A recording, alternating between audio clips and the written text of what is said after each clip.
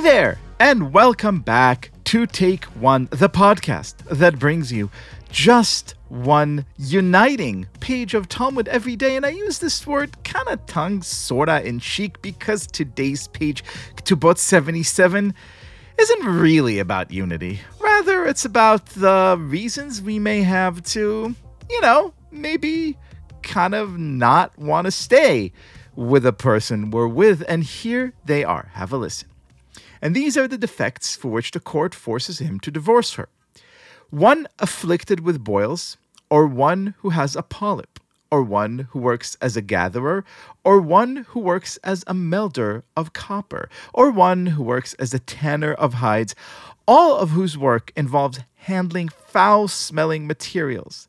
Whether he had these defects before they got married, or whether they developed after they got married, the court forces them to divorce.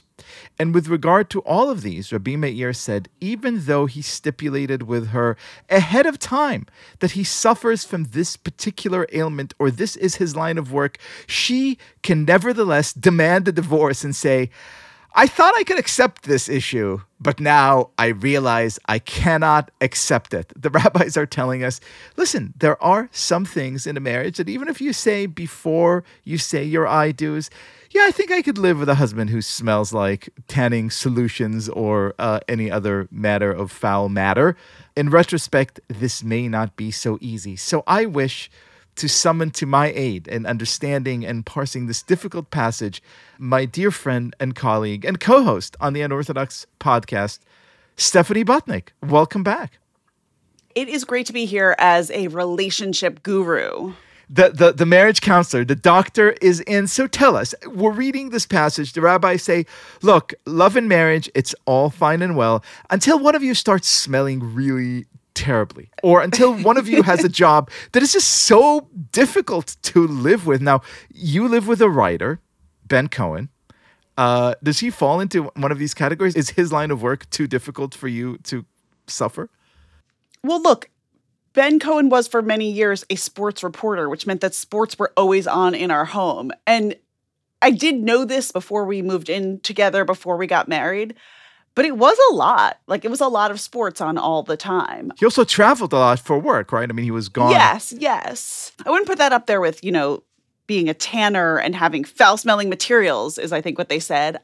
It's interesting now because with the pandemic, so many people are just changing their jobs, right? Changing what industry they work in, starting over completely.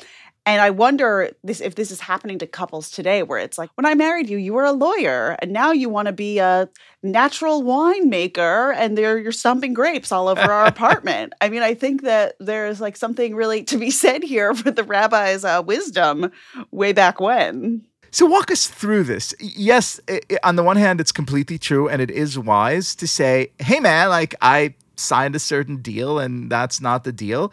But at the same time, I think it's kind of a bigger meditation on change and its possibilities, right? I mean, people do grow.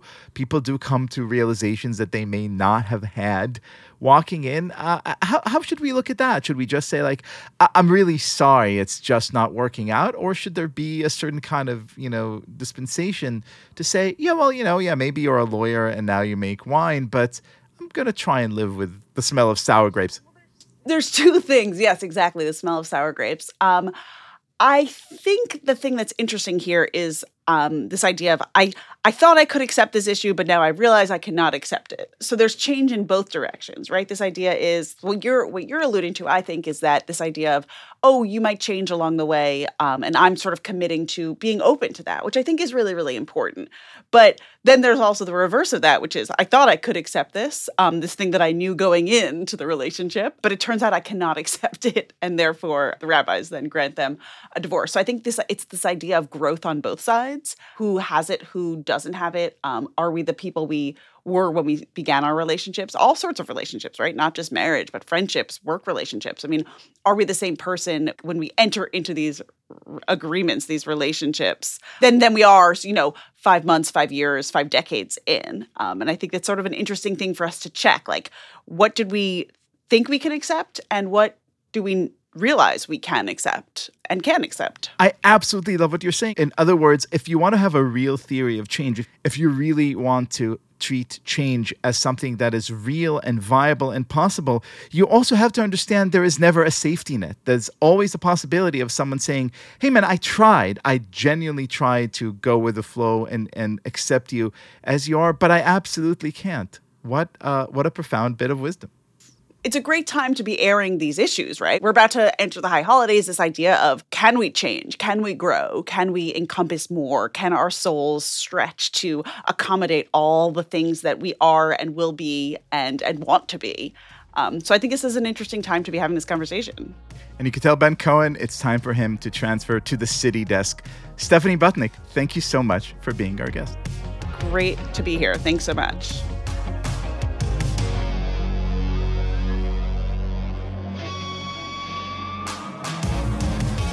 This has been Take One. If you enjoy the show, and I hope you do, please go and rate and review us on iTunes or whatever platform you use to listen to podcasts. Each week, we will be releasing new episodes Monday through Friday, covering the entire weekly portion of Daf Yomi. Take One is a Tablet Studios production. The show is hosted by me, Liel Leibowitz, and is produced and edited by Daron Ruskay and Quinn Waller. Our team also includes Stephanie Butnick, Josh Cross, Mark Oppenheimer, Sarah Fredman-Ader, Robert Scaramuccia, and Tanya Singer. For more information, go to tabletmag.com/takeone or email us at takeone@tabletmag.com. You can find us on Twitter at TakeOneDafyomi or join our Facebook group by searching for Take One Podcast. I hope we have made your day a little more Talmudic, and we will see you again soon.